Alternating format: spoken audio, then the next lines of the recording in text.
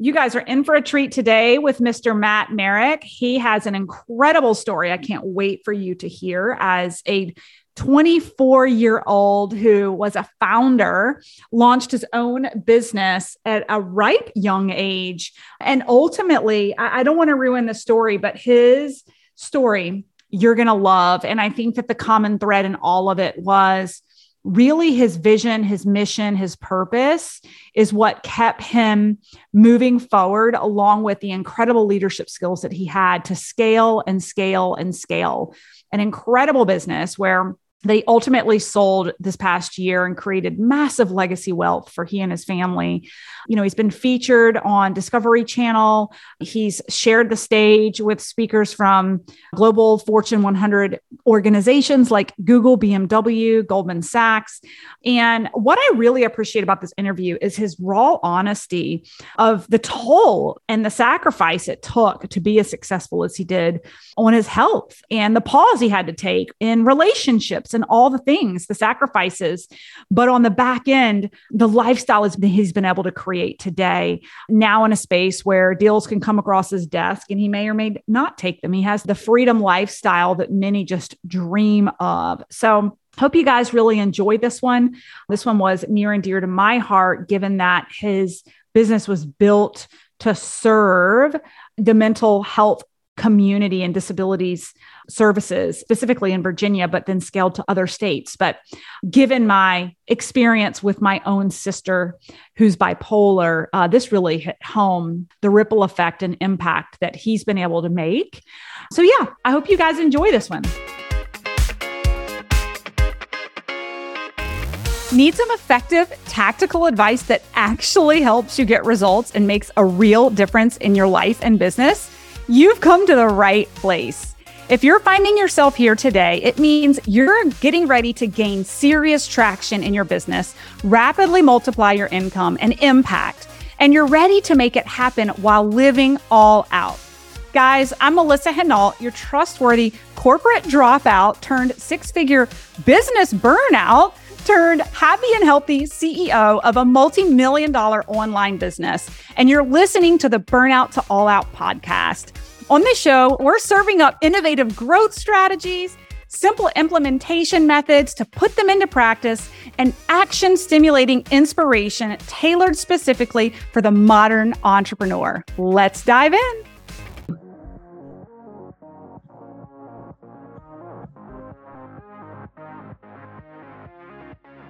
All right, we are live. So excited. We've got Matt Marek here today. Just met you last week.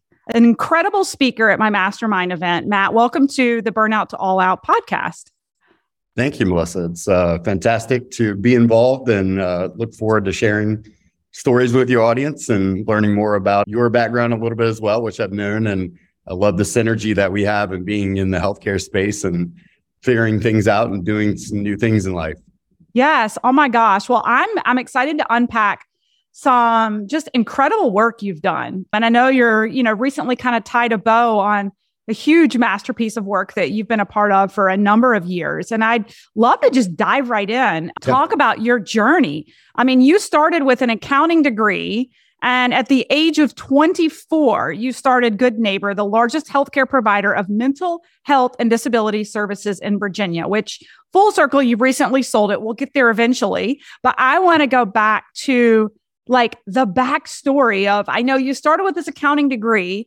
You've scaled this massive business that you've recently sold. It's created just a legacy for you and your family. When you were in college getting that accounting degree, I remember you said last week that like you just knew that an accounting degree was a good degree for business people to have. Did you know in college that you were going to be this trailblazing entrepreneur? No. Prior to college, even I was really trying to figure out what I wanted to do in my life, of course. And high school, even they start prodding you with those questions.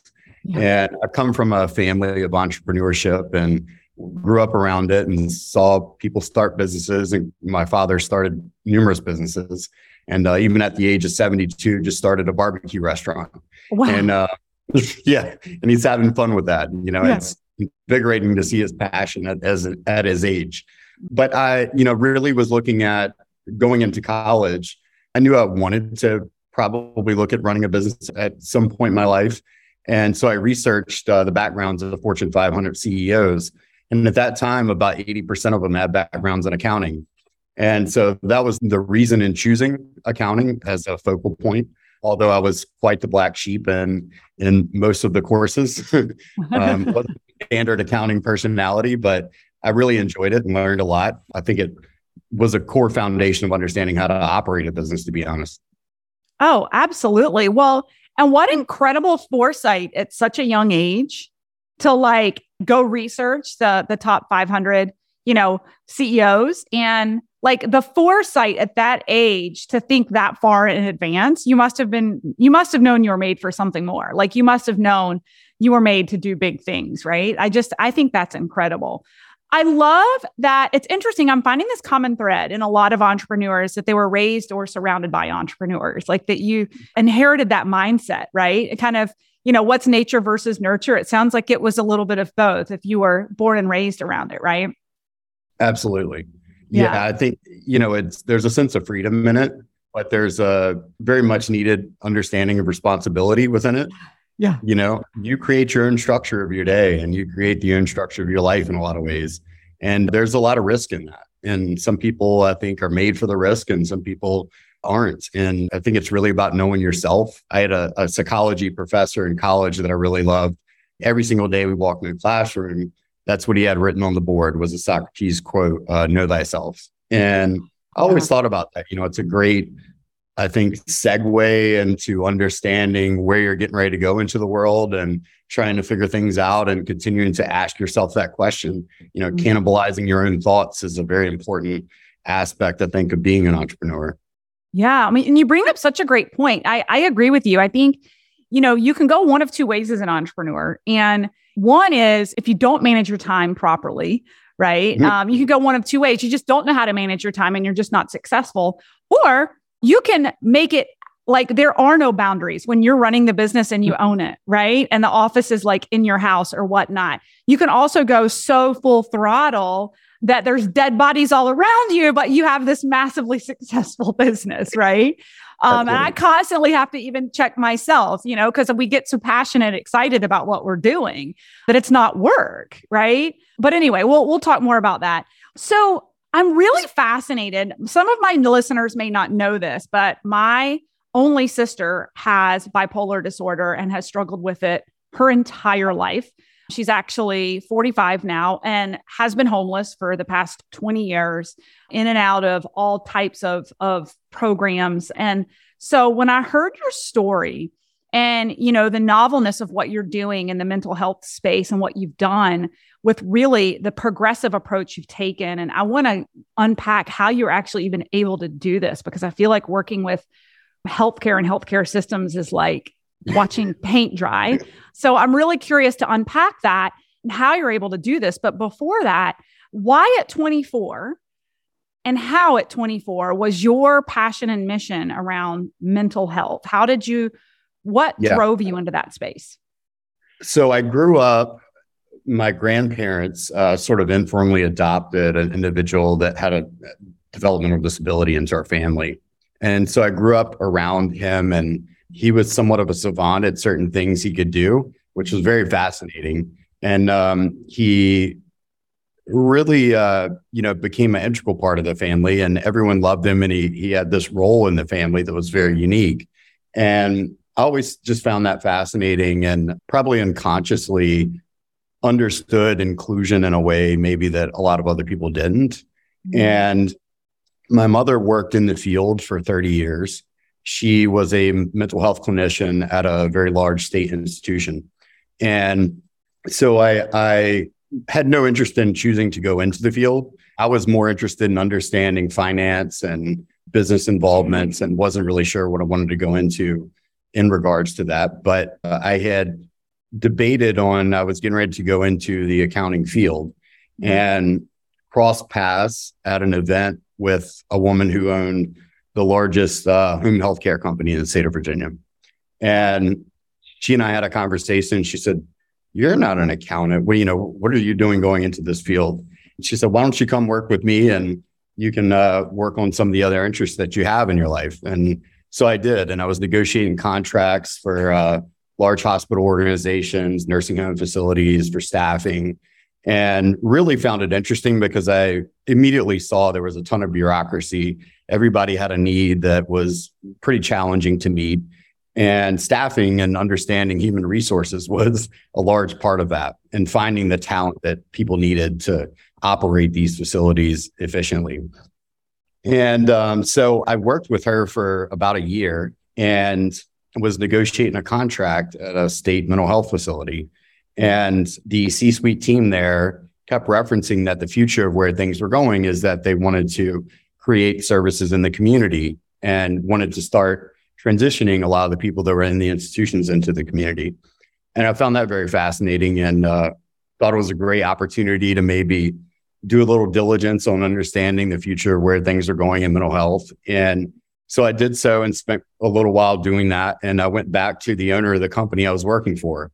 And I told her I had this great idea that she should invest in. And the first thing she ever told me was, Matt, come back to me when you're 35, you got 2 kids and you're more settled, and I can depend on you as an adult. and I took that for what it was and understood where she was coming from. But I'm a very persistent person, very resilient in the ways that I'm looking at the future of what I want and where I want to be with things. And so I kept going back to her for about 6 months, and I ended up getting the contract at the facility and invited her to have discussions with this team. And she came back to me later and she said, Matt, I know what you're trying to do, and I know where you're going. She said, I'll back you. Wow. And so it took us a little while to figure out, the arrangement of that. And she was very smart around it. And given my age, our agreement was that I had zero ownership until I paid back every dollar that I was borrowing to start the company. Wow. And, when I look back on that, it's, these are the types of arrangements that are really fair when you have no expertise in what you're doing. Yeah, right. And I've done this before. Right. And so, I just was, I think, incredibly honored that she was willing to do it. Mm-hmm. And it didn't really matter to me what the arrangement was. I just wanted the shot. And, she was great at being a mentor and a support, and reminded me constantly about what it meant to really give yourself to your work in the ways that what the outcomes were that you wanted to get to with it, and how you continuously reevaluate what you're doing with it, and what are the next moves you make with it.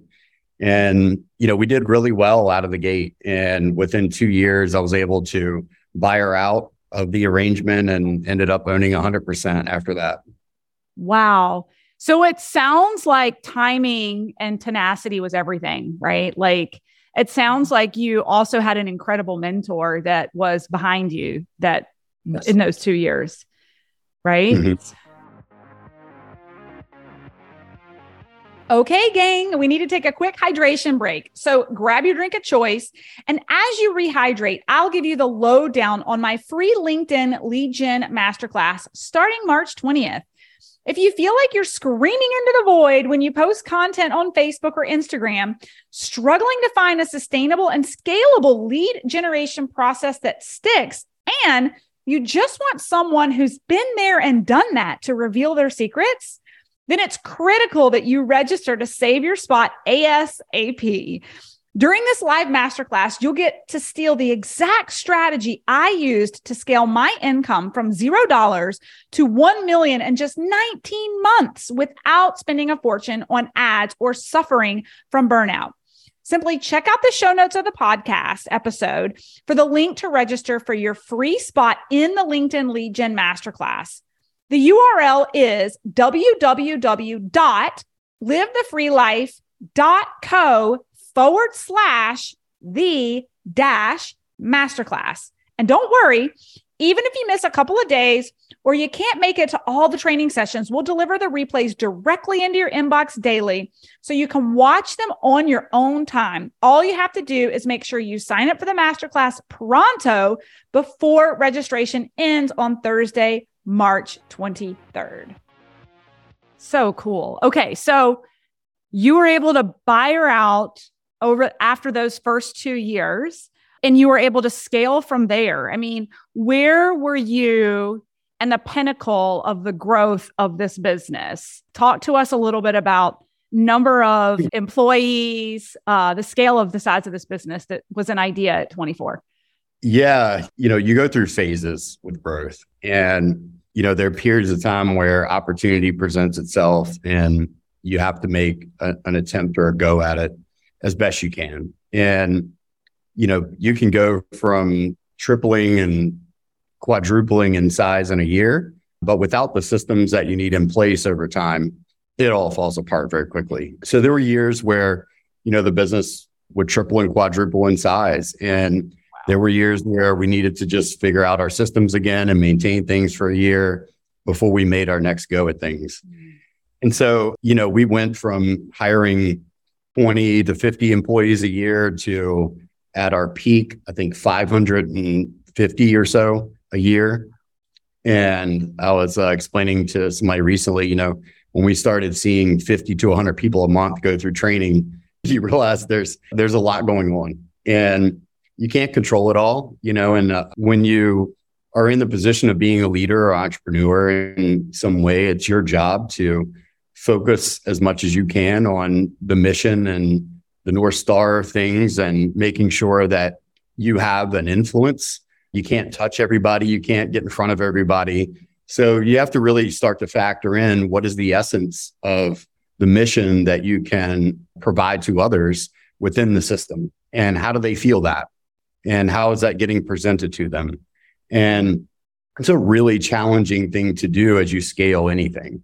And the ways in which I look to do that were through a lot of design thinking type approaches of where are the feedback loops? How are you better understanding the customer? How are you better understanding the employee's relationship with the customers?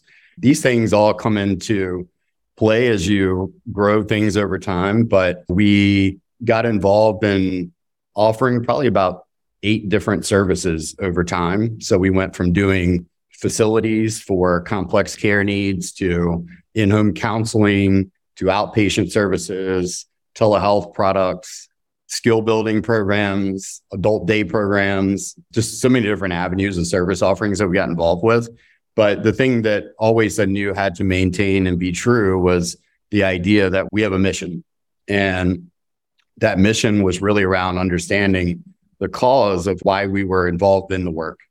Mm-hmm. And that cause was really to create empowerment for people living in the community that had certain, care needs. And I think the beauty in understanding that is you have to connect to people in a different way when they're sometimes outside of the understanding of how you connect to people in general.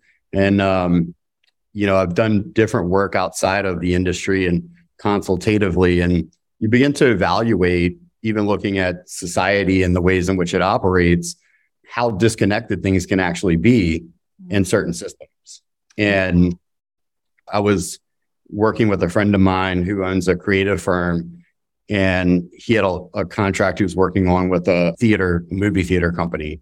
And they were looking at ways they could better connect to their audience, and threw out just a concept or understanding that 1 in 12 men are colorblind. Mm-hmm. So when they come to a theater, they're not necessarily seeing the movie in the ways that it was produced, but there are glasses available that are fairly cheap that, just like you would offer 3D glasses to somebody going to see a 3D movie, that would allow them to see the full spectrum of color. Wow. In seeing a movie.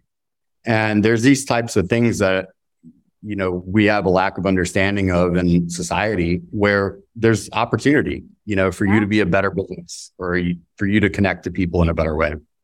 So insightful. It's so true. This is such a good story. So my follow-up question is, during all this growth and scale and all these ideas and all these different offerings that you were coming up with, I'm curious, having worked in healthcare systems myself and worked in contracts myself, you went from one idea to, a plethora of different products, services within the healthcare systems and contracts. How were you able to accomplish so much? Mm-hmm. And I'm assuming it didn't all happen overnight, right? Like anybody who's watching this in my healthcare space on LinkedIn who are, have healthcare backgrounds would commiserate that it's really tough to make change in healthcare systems. So can you talk a little bit about that? I'm an innovator at heart. And the thing that I would see sometimes and trying to innovate in the areas that I desired to was that if you try to throw the whole idea at someone or a system, you're going to lose them. And so I would look at phases in which we would take a percentage of something, a very small percentage, and introduce a new idea. And part of how we would implement would be to include some things that are already working in the system and attach it to that. And that way you've got people feeling comfortable about the idea of something they already know. And you're throwing out a small percentage of a new idea that they can somewhat wrap their heads around. And, bureaucracy kills innovation. And so you've got to look at the ways you can work with the bureaucracy and make people feel comfortable. And I had a friend years ago when I was having this discussion about innovation and disruption in healthcare. He said the thing that he learned over time was the beauty is in transcending and including. And if you're just looking to transcend something in your industry, whether it's healthcare or retail or any given industry, if you're not including some aspect to make people feel comfortable about the change, then you're going to often be looked at as the opposition, the disruption to people having or maintaining something that they feel comfortable with. And no one likes to have their blanket stolen from them when it's cold outside. Right. It's change creates fear. And if you don't have, or if you're not aware of that aspect of change, then, you can easily be seen as a renegade and be seen as the antagonist to any good thing that could ever occur. Yeah. Oh my gosh. So insightful. So insightful. Well, so what do you think are, given your experience and you've worked with all types of people, and you spoke to this a little bit in the mastermind last week, and I thought it was brilliant, but just what do you think are some key characteristics that make entrepreneurs successful? What do you think it takes to get to where you are and be able to sell your business? And we'll get into this in a bit, but now get into some creative space and do some fun stuff all over again. What do you think are key characteristics to succeed as an entrepreneur? Well, I think I'll restate a term I used earlier, which is resiliency. Yes. You're going to fail a lot, and failure is just the opportunity to learn. And you have to believe in the idea more than anyone else. And you have to figure out how it fits into the systems or the business model that you're already involved with. But resiliency, I think, is one of the primary factors. The other is evolving over time. And I see that as a piece of being innovation. Are you innovating within yourself over time? And again, I use the word, are you able to cannibalize your own self? And are you able to free yourself of the idea that any given thing is right and change direction as you need to, which is also a reference to, I guess, adaptability. So, I look at innovation and resiliency and adaptability as being really core attributes to people that I desire to work with. And, building teams around that's really hard because those people desire autonomy. And as a leader, I always desired to work with other people who wanted to be autonomous, because if not, I'm spending all my time micromanaging issues. And, right. That's not what I desired to do. I wanted to create and do things that I felt like would change the industry and innovate within the industry. But it's hard because people that are autonomous, you have to give them the room and space to fail as well. Right. And you have to be okay with that and be a feedback loop for them around that. But, I find, leaders oftentimes, depending on what the failure is, they jump in and they start reprimanding and, giving their own thoughts and directions around what they should have done instead of what could you have done. That's the attributes that I look for in great leaders. Yeah. It's not that you speak to people in a vertical sense, it's that you speak to them in a horizontal sense. Totally. And you're looking to connect to them in that way.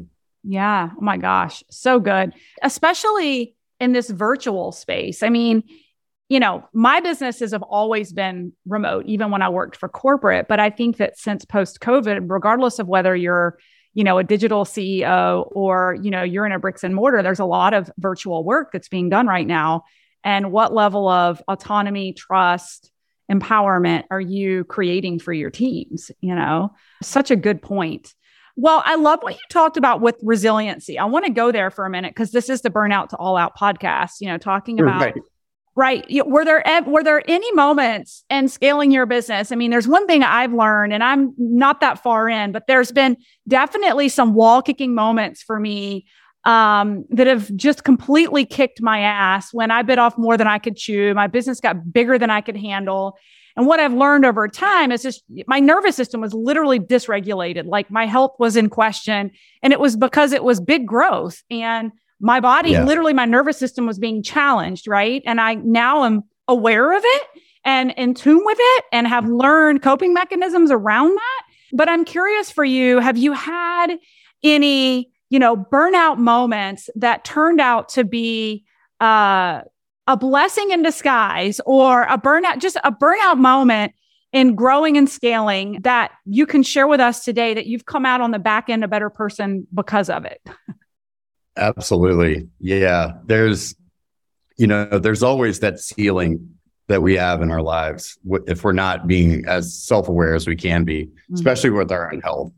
And for 10 years, I never took a break. The first week I ever took off and starting the business and running the business after 10 years was my honeymoon. Wow. And so I don't advocate for being or playing in the game that way. Take your breaks. It is extremely important. And, you know, surround yourself with people who can give you the space you need to take your breaks. And so we, the company, referencing your question earlier, things had just grown after 10 years exponentially. We launched the first pilot in-home counseling program with Anthem, who came to us with an idea of wanting to launch something under their commercial insurance. And it really had never been done in the nation. And so we took it on, built the program, and went really well. And they were interested, and they ended up approving it for 14 other states. We had coincidentally got involved in telehealth really early on. We were working with prison systems and ended up integrating it into a lot of our other services we were offering.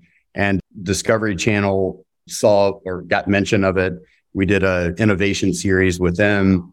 And I found myself sitting in front of the largest capital healthcare company in the nation, being asked questions of where we were going to go. Wow. And right after this, I got married.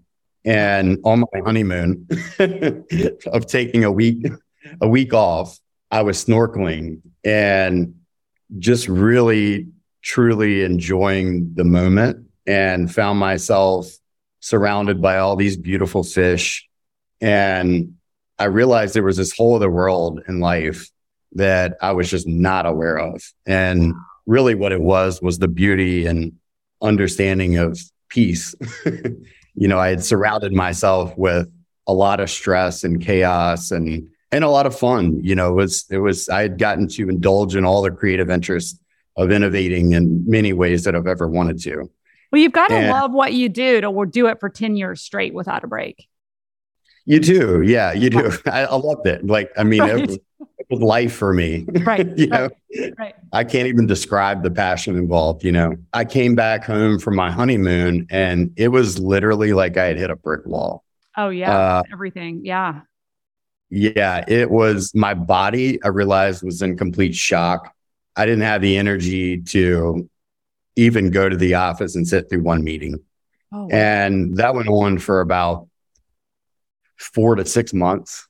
Wow. And I started noticing in my body, like, how depleted I was of the energy that I needed to do anything again. Mm-hmm. And I coincidentally ended up at this 2-day thing in Laguna Beach that Rob Bell was doing. And he was a pastor out of Michigan that, he had a New York Times bestseller book, got named in Time magazine as 100 most influential people in the world. and then left his church. And it's such a fascinating story. And I had seen some content from him years prior. And I realized, I've created a lot of things in my life already. And I'm not sure if I can continue doing it. And he was one of the only people I think I knew of that might be accessible to have a conversation with about what it meant to make such a big transition. Yeah. And so I went out there and I had a long conversation with him, but really I just wanted to ask him the question, what did it feel like to leave and start over and do something else? Yeah. And he really laid into the feeling of what it felt like to walk in a church of, 10,000 people and sit in the back pew before he went on and realize it was time to go. And you've spent all your time and energy building this thing. And, I was really putting myself in that kind of place to connect to the idea that maybe I was done.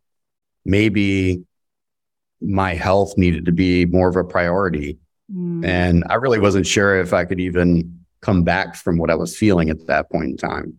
And I ended up going through dealing with some autoimmune issues and pretty significant stuff that I just wasn't even sure what it was. And made a lot of big changes in my life from a health aspect of getting into biohacking and new diet interest. And it was amazing. It gave me the hope, I guess, that I needed to realize I could recover from the things I had done to myself. Right. Yeah. and it made me realize, how much I had neglected my own interest in being healthy. Even though I had always had a lot of interest in being healthy, I really wasn't aware of what that meant. And so I created a lot of different boundaries in my life after that and had a daughter a year later. She, I think, really brought forth a clearer understanding of what it meant to have some balance in life. Yeah. And as I know you have 3 kids. And, yes. It's a big discussion. Yeah. And often not one that people, I think, approach in the entrepreneur world. Right. Go hard or go home, Yep. Yeah. Thank you for sharing this. It's something I've really started to hone in on in the past year and a half myself. I can't imagine at scale, like the intensity of impact on your nervous system with what you grew, what you scaled, the stress of the business, and we internalize all of that. And I think that there's so much more awareness that needs to be put out there around this more holistic approach to stress and energy management, as whether you're an entrepreneur or a senior level, executive. There's just a lot of stress that we internalize that does wreak havoc on our bodies. It manifests itself in autoimmune dysfunction and migraines and other chronic illnesses or even chronic pain because of the kind of lack of awareness of what we're actually doing to our bodies in pursuit of the thing, I love it. Can you share with me maybe some boundaries that have helped you that may be able to help some of my listeners that you said you've kind of instilled since your daughter was born? Yeah. Children are highly aware of whether you're present or not. Yes. So there were just times where I knew if I was going to be home, it meant I had to be home. And there were times where I couldn't be home. So I needed to be elsewhere. My wife was really good. And I remember there were certain points in time where she was a part of, I think, giving more insight into the boundary. And she said, look, if you've got to work, just go somewhere else and work. So she doesn't have this understanding that you're here. Right. And you can't be present. So it's really challenging to think through, can you be home and be present and work? And I was just really bad at that. I think men are more compartmentalizers than women. And I think women are much better at multitasking and bringing in the aspects of balancing their multitasking. Well, I think it also depends on your business and your clients too, right? So like my husband cannot work at home. It's like, he just can't for a number of different reasons. But for me, I've like built my business and brand on being a mom who works from home. And like my kids are part of the deal, right? Like if they come in behind me, they're learning that mom can make money while she's at home in front of a computer screen, you know, but I love what you're saying though, because it is still important for those women or men who work from home is to still have those boundaries, like turning it off. Like for me, I actually don't have my work email on my phone. And I don't have Slack, which is our communication channel for all of my businesses. I don't have it on my phone, which makes my team anxious. But I know that when I leave my office and I'm with my kids, I'm not going to get sucked into a rabbit hole of an email because I, instinctually am checking every, 20 seconds and, pulls you away from your children. So I agree with you 100%. Like there has to be some types of boundaries, whether you work from home or you create a boundary that you leave the home to get the work done, That's right. Yeah. And it's, depending on what you want your lifestyle to be, scale is not always, or more is not always better. And I think that's a really important conversation to have if you have children. And if your business is a certain size, it is virtually almost impossible to have boundaries. There's an accountability factor that's involved, that it's for the person that really desires that to be their priority in life. Yeah. And I think I knew that early on in my life as, I dated 10 years. I got married at 35. And I think I always knew I didn't want to have a family or put them through what I was going to put myself through. That period of time. And not to say you can't do it. It's just, you've got to build systems even within your own home environment to be able to handle doing it. And I think it's really important for partners in relationships to have those discussions of what's the time commitment for our relationship? What's the time commitment to your business, to your child? And those were all new things for me that I actually just never thought about, to be honest, till I had a daughter and realized, oh, wow, this factor or involvement in my life is going to completely disrupt something that, that I've never understood. And business is always sort of a natural, instinctual, intuitive involvement for me. I learn every day and what it means to understand raising a child.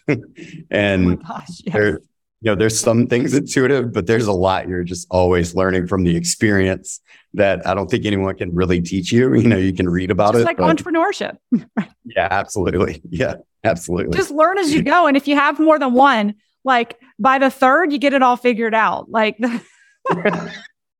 really? Really.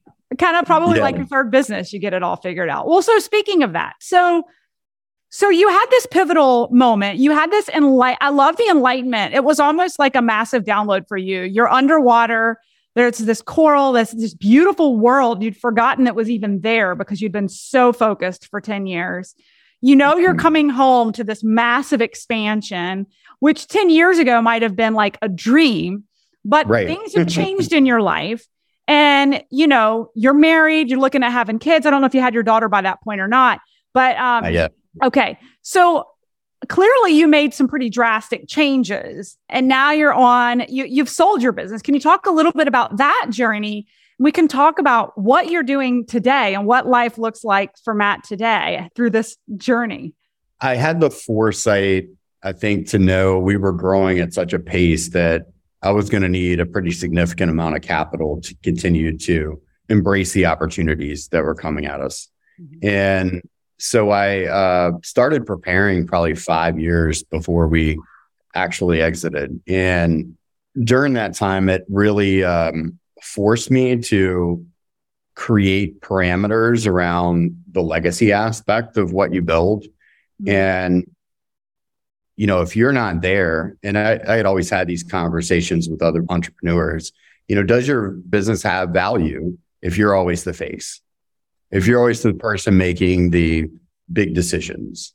And the truth is it doesn't, because it can't live on without you and it might not even exist without you. And so I was always really fascinated in trying to understand who are the people we can bring into the organization that are as talented, if not more, in the areas that would enhance the business to continue to do what it was doing over time without me. And I think that's a really responsible way for any entrepreneur to look at it. If you've got a lot of employees, this is people's livelihood. This is how they support their family. And anything can happen to anyone at any given moment. And so I used to always think through, how do we prepare for, if something ever happened to me, or if there was a point where I felt like I couldn't do it again. And I went through that, and it really opened my eyes to know I could hit this brick wall again. So I brought a broker into the organization to help align us for capital investment over time. I didn't know at that time we would end up doing a full sale. I was interested in maybe a minority involvement and continue to expand the company over another 5 to 10 years.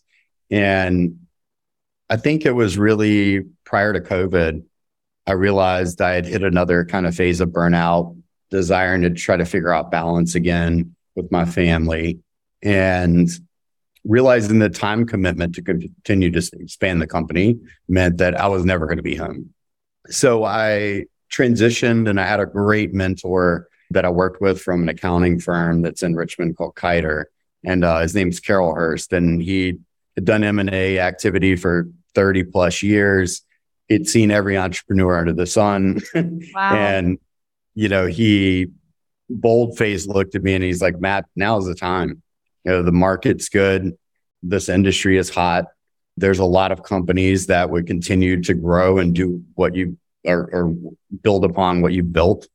And so if you don't feel like you have the energy to continue to become, a massive organization across the nation, then now's your shot. And so it was, the emotional transition, I think, in selling a company is a really big one. When you have to sit down and have the conversations that you do with the people that you've asked to be a part of this mission for so long, who've battled every war possible in the trenches with you, and just the families and the organizations we partnered with and committed to building ongoingly great products in the industry. And, having those conversations to tell people, I think I'm done is a very tough one, very challenging. Yeah, it's family at that point. It is. Yeah.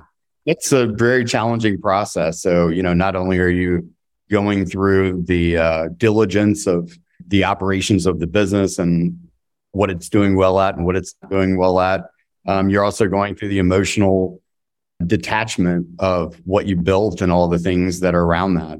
But, I knew there was a lot that I hadn't done yet that I wanted to explore. And there were a lot of creative interests that I knew were living inside of me, that I was already indulging some of them, and they would very quickly find their way into certain areas of other businesses and demanding attention. And I was thinking, wow, the opportunity's there. I feel like I can offer something to it, but I have no time to do that. Right. Wow. And so really got down to the discussion of, where am I at in my life at this point in time and what I want to give my time to. Yeah.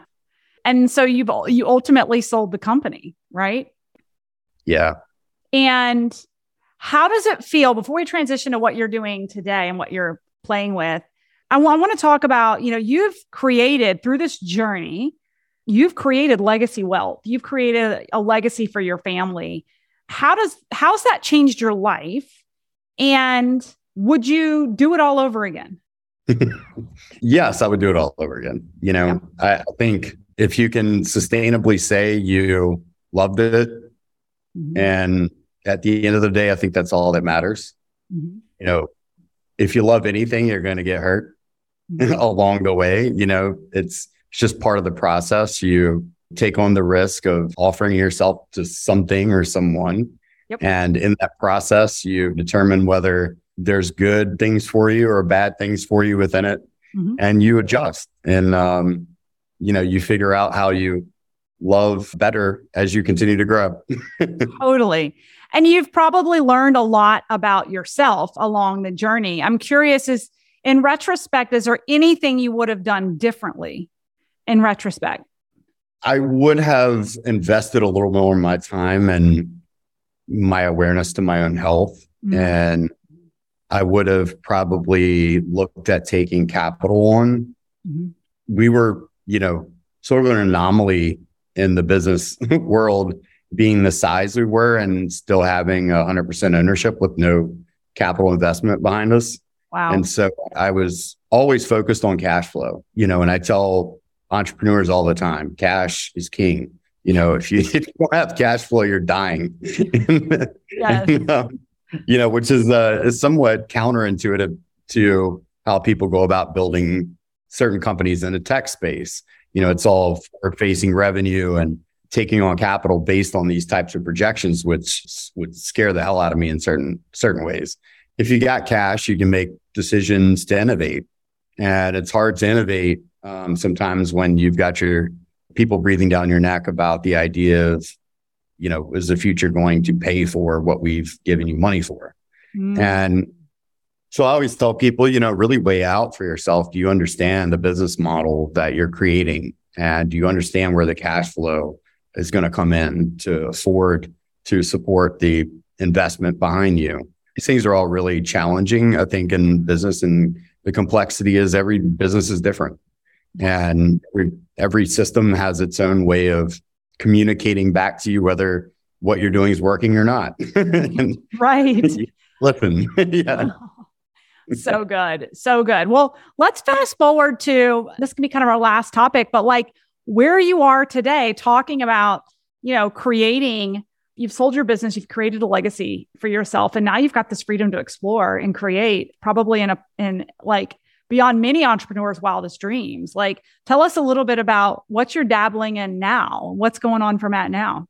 I did keep some of our tech team, and my friend that we've mutually been connected through is Chris Harder. Yep. And Chris came to me during the middle of my exit with an idea and around building an app for peer-to-peer lending. Mm-hmm. And I told him, I don't have time right now. And I was, my hair was on fire. And I said, look, let's talk later. And after the exit, I revisited the conversation with him and told him, this is a brilliant idea. I'd love to explore it. So I've been working together with Chris on that, and we're partnered in that. I've been dabbling in some other areas of creative interest. I met a very close dear friend of mine. His name's Jordi Mala, who he's an actor, artist. He was Diego in Blow, Johnny Depp. Yeah. And he's an incredibly fascinating guy, just a really genuine, authentic human being. And he's had an acting career for 30 years. I think he was not too long ago in Jack Ryan, the series, maybe Netflix series, Jack Ryan. And he's still doing some acting, but he's really transitioning into doing more art. And he and I have really connected around the idea of, where we're at in our lives and what we want to do next. And I think he really wants to have more ownership over what he wants to create in his life. And I think one of the first conversations I had with him, he's like, I've played every role but 3. And he's like, Christ, Dracula, and myself. And I thought that was incredibly fascinating, because the first 2 roles are very interesting because they're significant over understanding, who we are and our suffering and finding a higher spiritual connection in life. And the other is eternal love. And the third is really how do we better understand ourselves? Because most of the time in our first half of life, we're just giving ourselves to something with not a lot of understanding of how our ego fits into that, how our family fits into that, and all the dynamics of figuring out balance. And so he and I are recently talking about working on doing a film that he's written a script for. And it's one that I really enjoy, the whole idea of figuring out the connection of where we're at in society now with technology and spirituality and looking at how tech plays this role and whether things are real with connection or not anymore. Oh, very cool. And what does it mean for us to evolve as people with the aspects of technology and what it's influencing now? So, I'm indulging in different things that I really feel like challenge my own talents in certain areas that I haven't really explored yet. So I love that. And it's giving you the opportunity to be in the creative space. Again, in a different light. Now, is your friend playing himself? That's the question. I would say at this point in his life, he is. And, it's not a role he's going to get paid for in a movie, but I love it though. Yeah. I love it. Oh my gosh, Matt, this has been so delightful. I've really enjoyed just your story, just your raw honesty. There's so many mic drops and pieces, just nuggets after nugget that I think my listeners are just going to come back and hit replay and take a lot of notes on this. I'm really excited to see your journey in this next chapter and where you're headed. And I hope there's some more snorkeling or scuba diving in the future for you. Absolutely. With your wife. Yes. Well, I think. Sorry, go ahead. I was going to say, I think she and I both hope there's more of that. Yes. Yes. Well, so where's the best place for people to find you right now? Where are you most active on social? LinkedIn, Instagram, Facebook. I'm working on a website, and a lot of that is I have a holdings company that still are using as part of communication around things I'm investing my time in or investing in. Yeah. So that people will know more about some of the things that I'm exploring in the business world. I'll have that out soon, but LinkedIn, Facebook, Instagram right now. Awesome. And then what's the ETA on the lending app? Because I know a lot of my followers are in the newer entrepreneurial growth space. July. Okay. Awesome. And they'll be able to find more about that probably following you on LinkedIn or going to your website ultimately. Yeah. Okay. Yeah. Well, awesome, Matt. Thank you so much for just giving your time today. I know you're headed out to New York and you made time for this interview, and I just really appreciate it. No, I appreciate you, Melissa. It's been fantastic hearing your story as well, and having the relationship with you and following your career and seeing where you're going to is very exciting. So awesome. I appreciate getting to cross paths with you in life. Absolutely. I love your story. Thanks, guys, so much for listening in on today's podcast episode. I can't wait for you to see my upcoming guest in the next episode. You are going to love this keynote speaker. Hey, here's the deal. If you liked this, please subscribe and leave a review. And you want the latest online business growth strategies and exclusive LinkedIn pro tips sent straight to your phone?